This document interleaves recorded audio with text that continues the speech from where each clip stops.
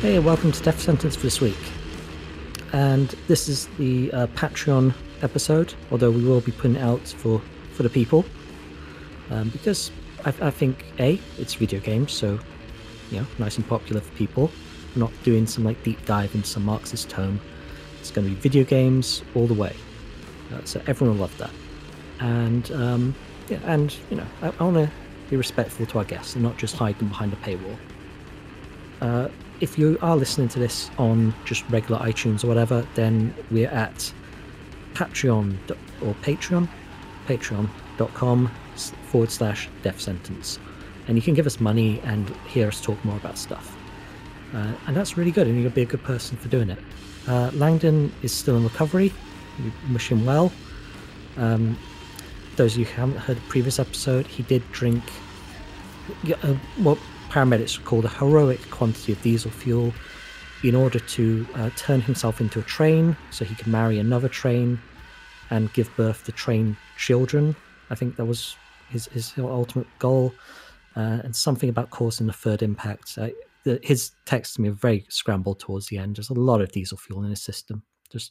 So Godspeed, Langdon. And we're on the line. We're on Discord, the gamers chat thing, with Jamie. He is the author of Marx at the Arcade. And it's a book, obviously, literary podcast, about the intersection between video games and labor issues, Marxism, Assassin's Creed comes up a lot. And it's good. It's out on, remind me the publisher again? So the book comes out with Haymarket. Oh, okay. It's on Haymarket. And so go ahead. Put it out in the UK in the next couple of weeks. Cool. Yeah, we'll tweet links to Haymarket books, and they're a good press. They do good stuff. They're up there with Verso and Pluto and people like that for publishing generally very good books on important leftist subjects like gaming. So before we talk about the games side of things, why don't we just introduce you and your previous work, the call center book, for example. Just give the folks at home a general introduction to you and your work so far. So I'm a researcher, and I do research mainly on different kinds of work. So I've spent some time when I did my PhD working in a call center and trying to organize in the call center, and then trying to write up the story both of my time working there, but also working with other people who work there to bring some of their stories to life. And so for me, what's interesting is why do we work? What do we do when we work? Who do we work for? Because I think through looking at these things that unfortunately most of us have to spend all of our life doing, it can tell us a lot about society. And so some of the jobs like call center work are not the most fashionable things, but so many people do this kind of work every day. Yeah, I mean, I've worked in a call center a few times in my life, and it's been dispiriting work. Sometimes it's even been for companies like charities doing good things, but it's a real grind. And every time I wished I could have organized something, but being like a 15-year-old and anarchist teen, I didn't want to organize because not organizing things isn't cool. But if I ever had to go back to that kind of thing, I'd be straight to nearest IWW member. It's really tough work.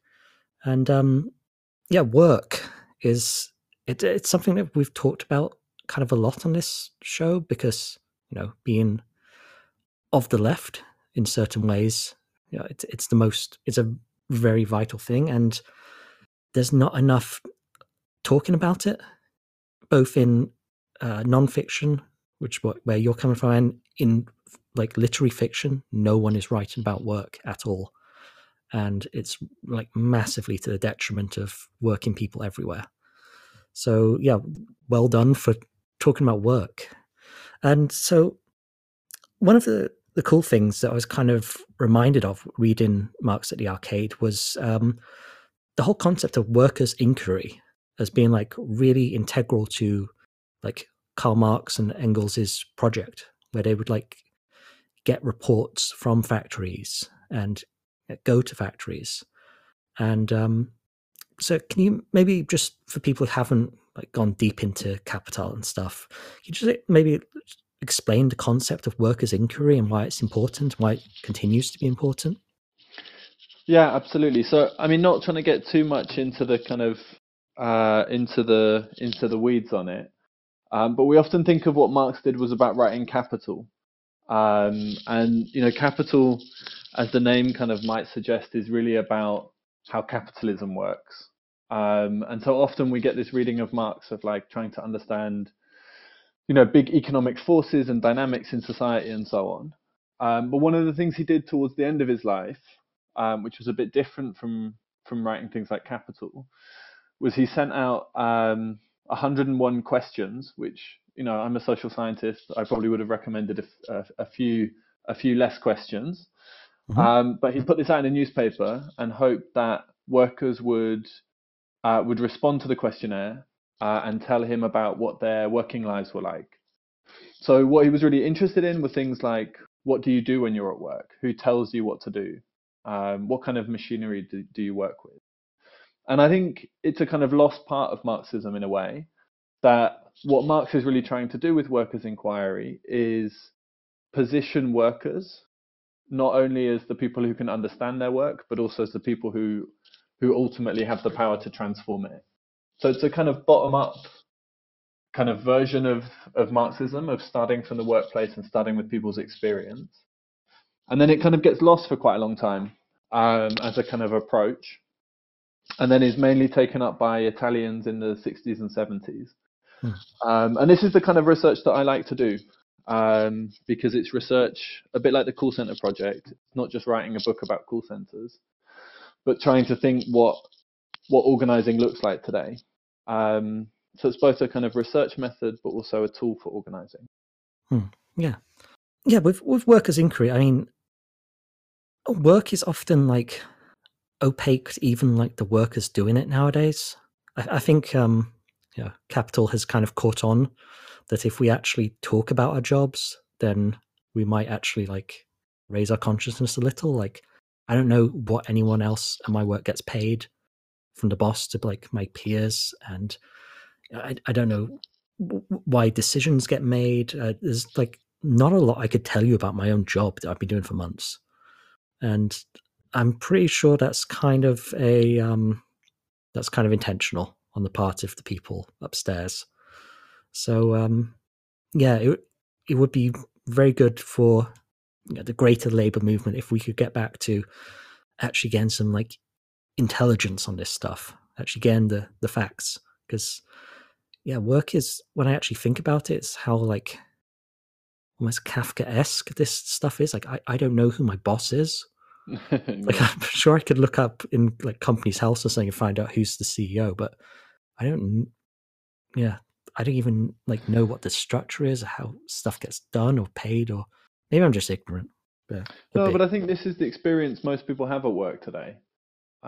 Is we work for organizations where it doesn't make sense what the people above us are doing. We may work with people on the other side of the world that we never actually meet. We rely on other people's work that we never see, which in a way I think is why the video games industry is such an interesting one. Think about when you turn on a console, like how many bits of work had to come together for that moment to be possible. And how, along each part of the supply chain, the people who make video games have no idea what the conditions are like in the factory that make the hardware, the consoles and the controllers and so on. I think that's a lot of people's experience of work, is that it's isolating. You don't get a sense of how everything fits together, which Marx talks about as alienation. Hey. Oh yeah. That we don't get a sense of how what we're doing kind of leads to us having a roof over our heads and food to eat and so on. And it's kind of semi-intentional on the part of capitalists themselves. And so you've kind of touched on it briefly there, but what drew you to video games for this particular book? I think that's a really good question. I mean, my dad is a kind of writes software. So I grew up a lot around computers as a kid. And it's one of the kind of stories that I try and tell in the book is like, those experiences of playing video games and how that fits into like a longer history of the kind of growth of the industry. And when it finally, when I thought about writing the book, I was kind of umming and ahhing about, of all the things I could be writing about, should I write a book about Marxism and video games? The answer is yes. The answer is of course yes. And luckily, the kind of wave of organizing in the video games industry happened at the same time.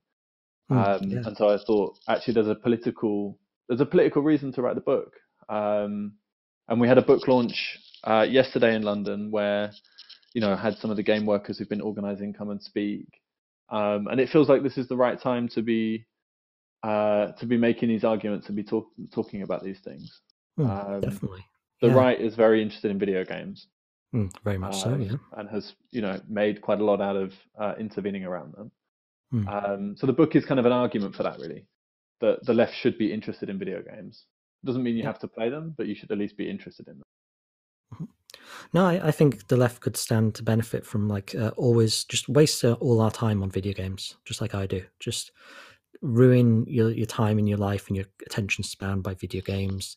Get stuck in games like Sekiro, which just like offer no joy at all, and just and repeat endless loops of life and death in Sekiro all day.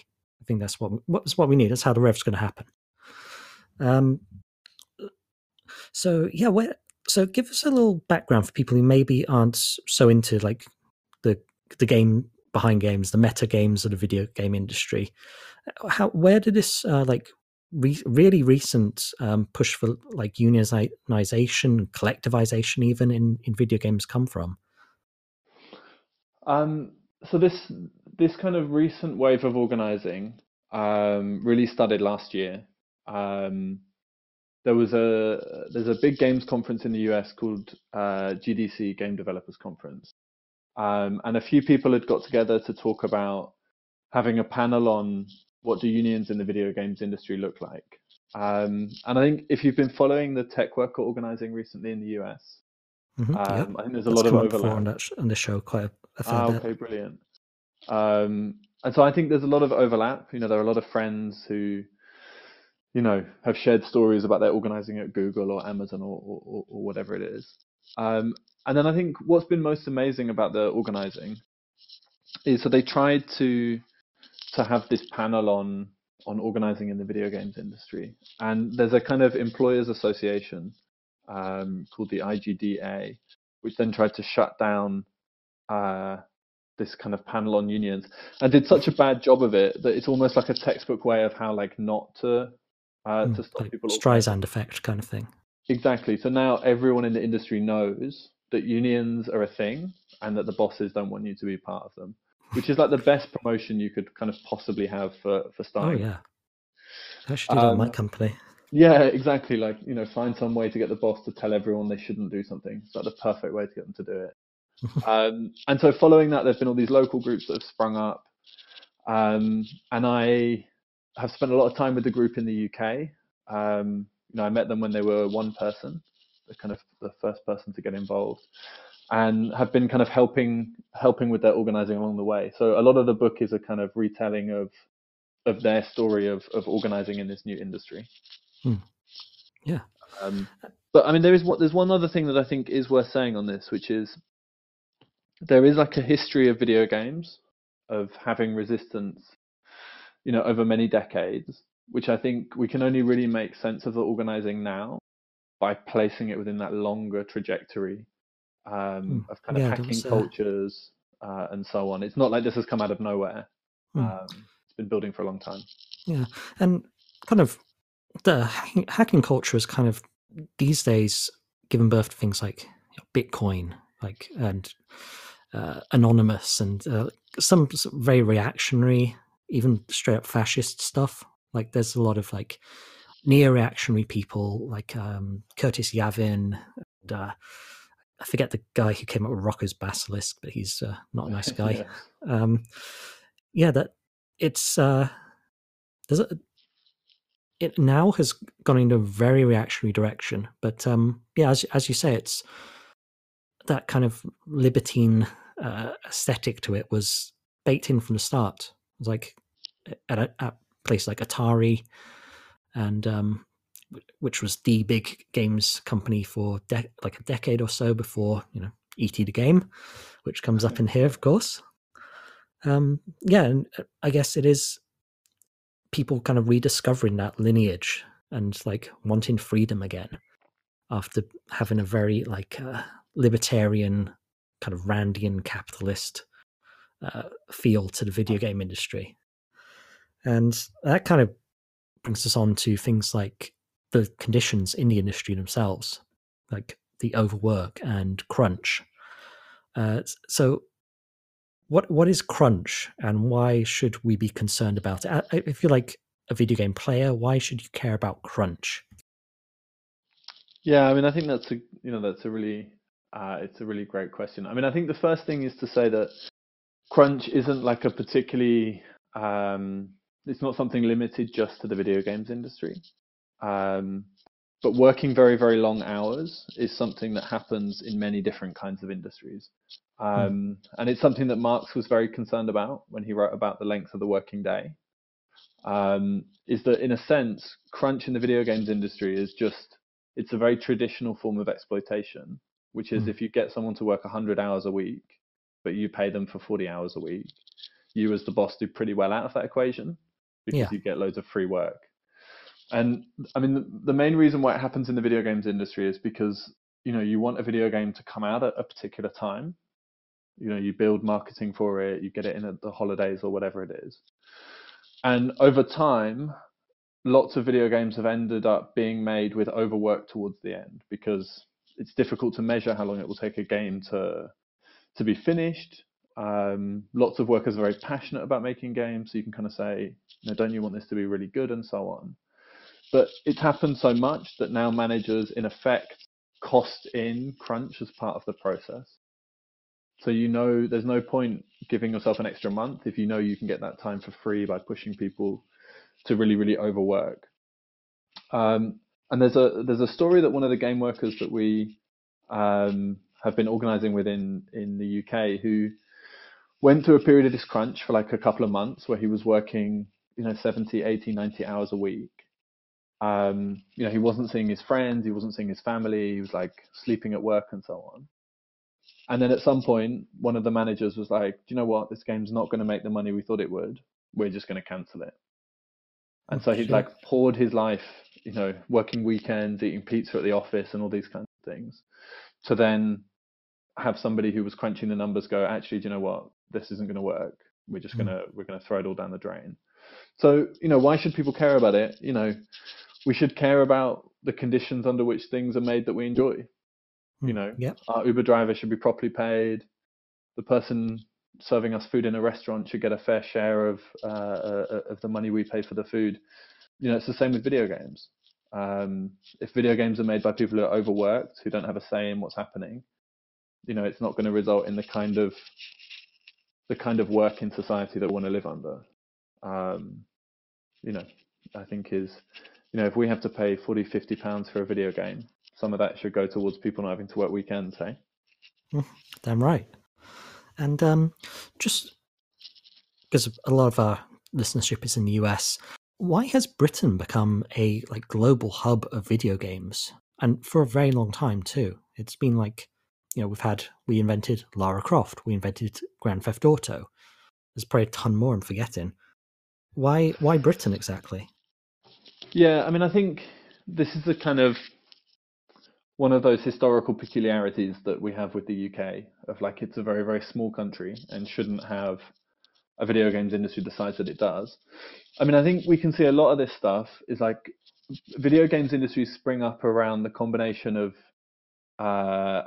places where there is military hardware, so military computers that are being used to plan rocket trajectories and all these kinds of things. So you have the availability of hardware, and then universities that had mainframes where people could experiment with it.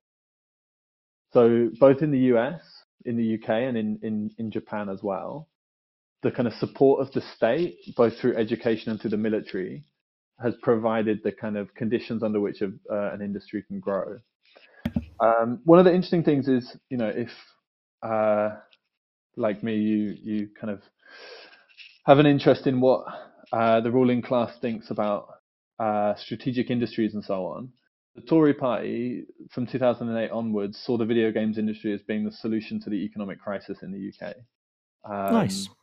So they said these are the first green shoots. This is where loads of money is going to be made. And so in the UK, if you set up a video games company, you can pay almost no tax because it's seen as like, you're bringing job or whatever it is.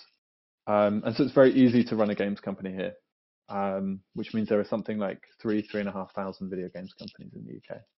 Wow. Jeez. Which is quite a lot. Yeah, damn right, it's a lot. I wouldn't have thought there would be that many in like the United States. But yeah, I was always told, and this is probably like a very libertarian Silicon Valley mentality myth, that the reason we have so many great video game developers in the UK is because we have, like, in the US, they grew up on like Nintendo NES and Sega Master Systems. But over here, we grew up on ZX Spectrums and Amigas and Ataris. And when like systems you got like almost code to be able to do anything with. So a certain percentage of people learned to actually create video games instead of just like consuming the cartridges. And they ended up establishing their own companies, like who was it, like Ocean, and the people who made Dizzy and all those like Spectrum games.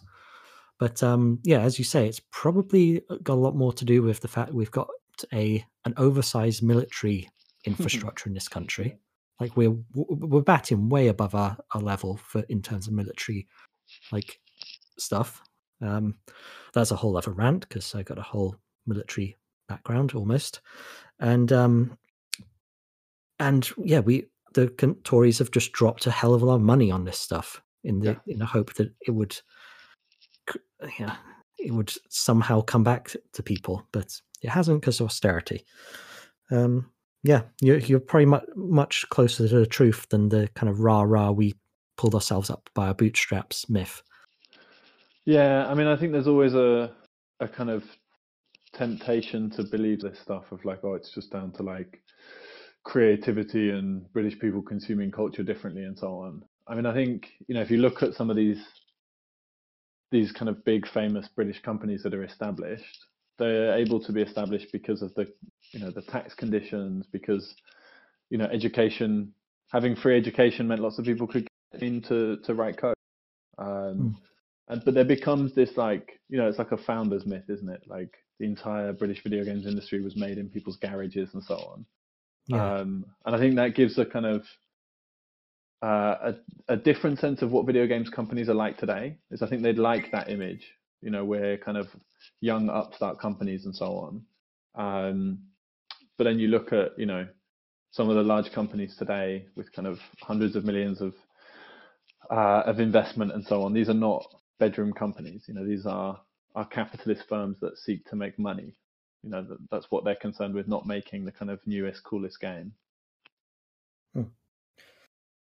Yeah, so we'll talk about some games themselves in a little minute, but we're going to break for some music now. So there's a band that I just turned up on Bandcamp. They're called Warforged, which sounds like it could be a video game. They're from Chicago, Illinois, and they're like almost a super group. Like they've got a core to the group, but like every song has people on it from like Nile, Obscura, Artificial Brain, who are great, Through the Eyes of the Dead, Gorguts, Dysrhythmia, Artificial Brain again, Cynic. Very great bands. So they're like a rap group who keep having people guest on their songs, and they've come out with a album called Voice, and it's like very big, clean, progressive death metal.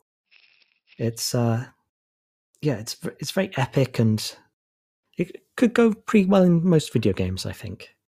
So we're going to play a track off that album called Eat Them While They Sleep. Just don't know what that means, but it's kind of cool. And yeah, you can go to the Bandcamp. There'll be a link in the show notes. And do check them out, because they're not like down, dirty, gross, recorded on a cassette tape kind of thing. They're like big professional sounding, but they still hit hard. So yeah, give them a go. This is Warforged.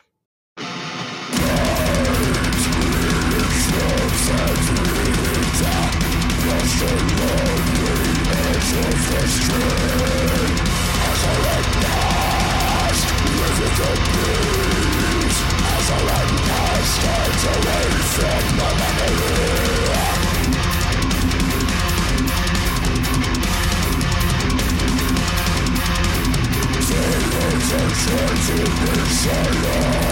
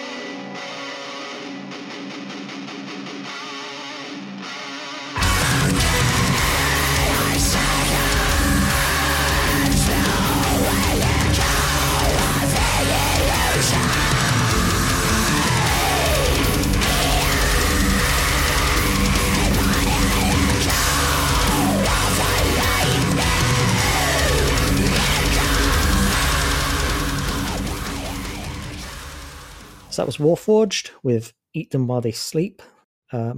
Maybe you're into that. Maybe you prefer more like gross, grimy stuff with like a picture of a dead body on the cover or something. But whatever. So still here with the author of Marx at the Arcade, and I want to just talk about video games because that's fun to do. So you talk a lot in this book about Assassin's Creed Unity. Is it Unity? No, it's not Unity. It's the other one. It's the newer one, the London one. Yes, Which the one London one, Victorian London, which is Syndicate, I think. Syndicate, right? That's it. I kind of gave up on the Assassin's Creed games a while ago, probably before Black Flag. I think my last one was that American one where you're like a native guy. Yeah, that was kind of fun, but I got sick of the lore and all the time travel stuff, and the story is kind of ridiculous, eh? it is absolutely yeah. I don't even know what they do, what the story could be nowadays, because like the story ended on the one I last played, and there's like 7 more installments, and a new one comes out every year, and it just gets more stupid and huge, and the map is the size of Wales now, and I don't even know what's going on with the new ones. But why did you pick that one to focus on? So I picked that one because Marx is in the game. Hell yeah, yes. So it felt like, a kind of a moment you couldn't miss if you were going to write a book about Marxism and video games. Because, obviously Marx had nothing to say about video games because... But he did want to reduce the size of breasts in video games. That was an important part of Capital Volume 5. Of course. You should know this, really. Yeah. He was an avid chess player, of course, but which was the gamers of their day. Yeah, exactly. And when he finished the manuscript of Capital, he went and played a game of chess. Not clear whether he won it or not, but And so, what's interesting for me about the moment with Marx in the game is that you're asked to help him steal some factory records. So when we were talking about inquiry earlier on, is the assassins take part in a kind of version of inquiry with Marx. So it seems like quite a nice jump off point to talk about, unfortunately, Marx didn't have these kind of twin assassins with hidden blades to go and steal factory records, that we know of. Well, he read them in the House of Lords reports, which is like a way less exciting thing. But maybe he did also have some secret ones. That'd be cool. But it's nice because it gives the reader, if you're a fan of video games and you don't know much about Marx, it's like a jumping off point to talk about, what did Marx really mean when he was talking about this kind of stuff. And I also think, games that tackle London in the throes of Industrial Revolution have, it's interesting to kind of reflect on like what do they put in and what do they not. Yeah. And how are these stories told? Do you think the Assassin's Creed Syndicate generally does a good job of portraying London at that time and portraying industrialization? Well, yes and no, I think. It's obviously told through this kind of ridiculous story of like going back in time through your ancestors' genes, which is a bit kind of jarring for like an Engels type conditions of the working class in London. But what I think is interesting is like they do show like different struggles that workers were going through at the time, conditions in the factory and so on, which can give people a kind of glimpse of what different struggles look like elsewhere. The problem with many video games, of course, is that you see it through a first-person perspective where you can change the world just as an individual, which is obviously a problem with lots of games. Yeah, that kind of individualistic. Even when you're in a group like the Assassins or an army or something, you're still, the world revolves around you in every single way. Exactly. You make all the big things. And are there any other games that are woke, that are good, that are good, show good praxis?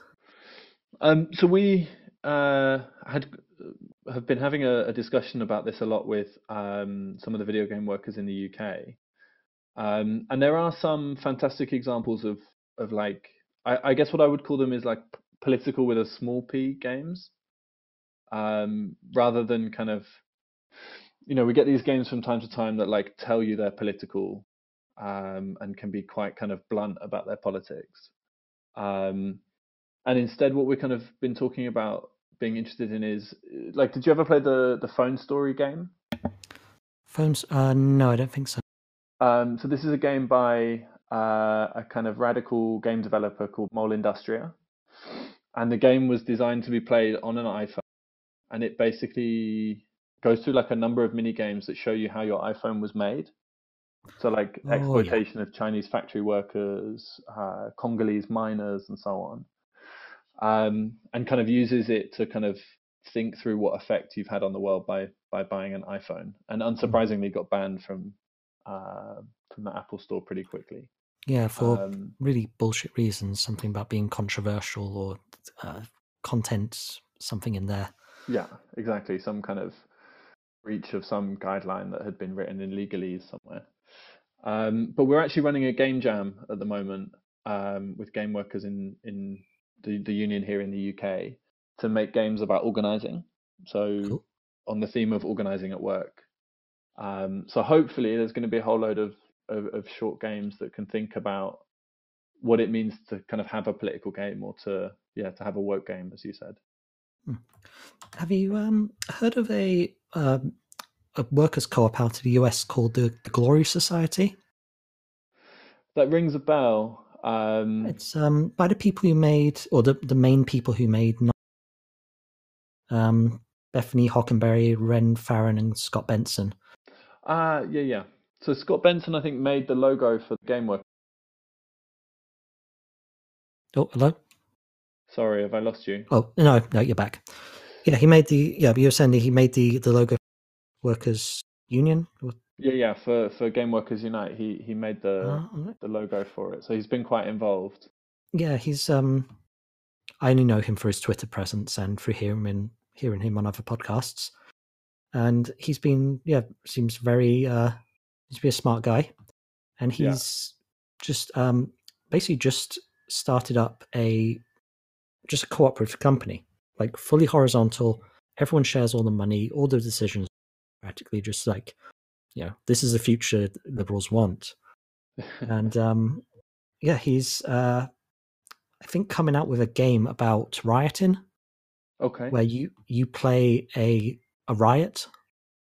I think I, there's like a central character and there's like many other people. You get into like a big riot and you can go beat up cops. sounds amazing. It does, yeah, and it's all like cute and 8-bit, and yeah, it's one of the rare things coming out of the games industry right now that seems really very cool. Um, do you know of many other companies that are doing similar things, like being cooperative, or I know Steam Yeah. has their much vaunted horizontal structure, but that isn't worth shit. It's total nonsense. Yeah. I mean, I think there are lots of interesting political games being thought about and being made at the moment. So there's an Australian developer called Colestia, made this game that kind of about urban regeneration, which is basically a critique of gentrification. Hmm. And there's a bunch of kind of nice experiments being done, but a lot of them are obviously, well, unsurprisingly, not funded by large amounts of publisher money because these are not expected to make huge profits. Hmm. But I think the video games industry is one that's particularly kind of susceptible to people turning to co-ops as a solution. Yeah. Because you can leave EA or a big publisher and you can go and set up your kind of small studio and you can work on a vanity project and so on. The problem is you still have to compete with those big companies, whether directly or indirectly. And so my feeling with co-ops is always a bit kind of, it's good for people who are able to escape, people who have enough money to go and something up and so on. But you leave the rest of the industry untouched. Hmm. And I think really for many, many years, there's been a long running theme of people in the video games industry burning out Yeah. and going and setting up their own company and saying, I'll do better. We won't do crunch at our studio. This time it'll be better and so Hmm. on. Yeah. And I think the organizing now is about people saying, actually, it's going to be better if I talk politics with people at work and we get into a union, Hmm. which I think is a way more exciting prospect. Yeah. But And still nice for some people to work in co-ops, hey? it is, yeah. I mean, you're right. It is. There have been a lot of cases I've known of where people quit big companies, made a really like critically acclaimed indie game that sold like a few thousand copies, while Call of Duty March Edition sells 10 million copies, and everyone buys a Gamer Pass for the year, and it's like no comparison. Like the point is to get the culture, win like the mass culture, win the culture war. And yeah, you do, like you say, you need to be inside for that. You need to be like, make a Call of Duty Eastern Front where you get to be fight fascists in the Red Army or something. I think they already made that though. So lost my thread again. No worries.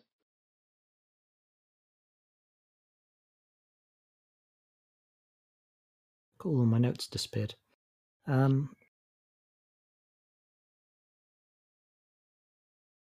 So if there are, through some miracle, some game developers listening to this, some like people in the trenches at one of the big companies, an EA, a Bethesda, what would you advise them to do about getting their workplace organized?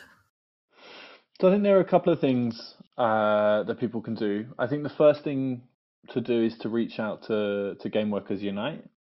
There are increasingly now chapters and branches of Game Workers Unite all over the world. And then within countries, there are lots and lots of regional groups springing up.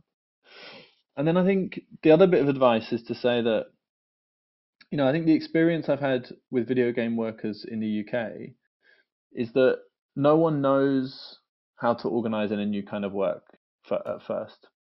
And so people will give people advice. They'll say, this is the only way to organize, or you need to do this, or you need to do that.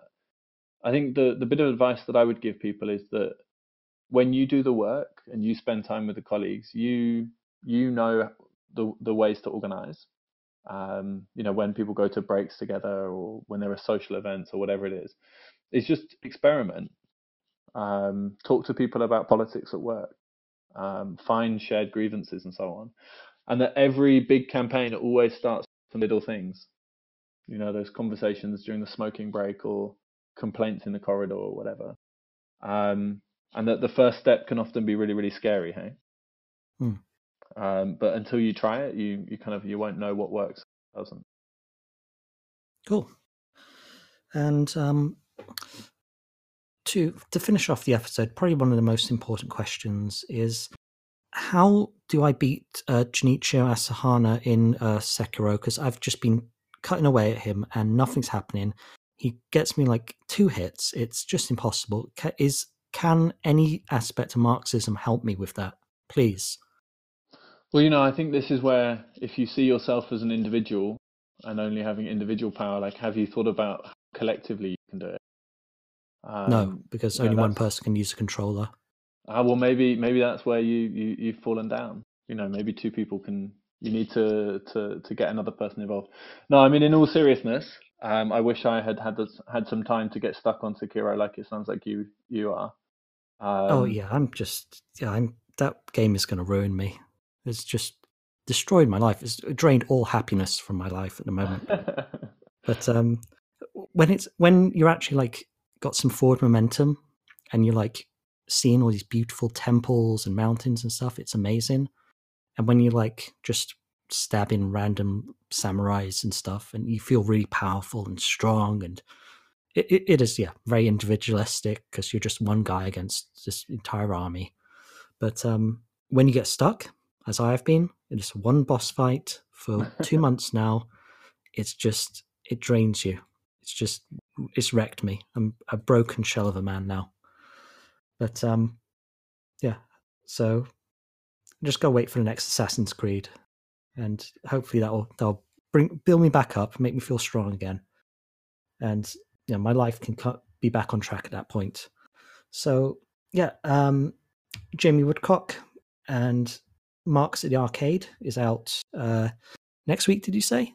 Is it 2 weeks? It is. Next week. Yeah. Haymarket Books, and there'll be a link in the show notes. Don't buy it on Amazon unless you absolutely have to. You know the drill by now. If you have to, then fine, but feel bad about it. But I'm gonna cap off the episode with a song that Langdon would like if he was here. If he wasn't recuperating. It's by a band called Spirit Adrift. They're like a old school proggy epic doom kind of heavy metal kind of guys. Their album art looks utterly stupid. There's like wolves and skulls and a ghost lady, and it's in space, and it is exactly the kind of absurd metal dork crap that you love. You love to see it. And this is a song called "Tortured by Time." It's a slim 5-minute little track, and it's actually really solid. I don't normally go for kind of stuff like this, but it's won me over, and it's on a label called 20 Bucks Spin, which if you've been listening to this show for any length of time, you'll have heard us rave about them because they're like one of the true generally great labels out there. And Spirit Adrift, very good band. Again, if you're into that kind of thing. I know it's polarizing, heavy metal stuff, whatever. But come back next week. Next week we're going to be talking to Hussein Kazvani, friend of the show from Trash Future, which is easily the best British podcast out there at the moment. He's got a new book called Follow Me Aki. It's a inquiry into the online lives of British Muslims. The Times has written up. It's getting big. Yeah. So we got in there and got that interview. So, we got more stuff coming up. And we got, what's his name? Aaron Bastani's Fully Automated Luxury Gay Space Communism book. That's going to come out soon. That may be great. Maybe we'll have another Socialist Manifesto incident on our hands, but either way, it'll be a lot of fun. And hit us up on Twitter. You know the drill by now. Leave reviews, and here's Spirit Adrift.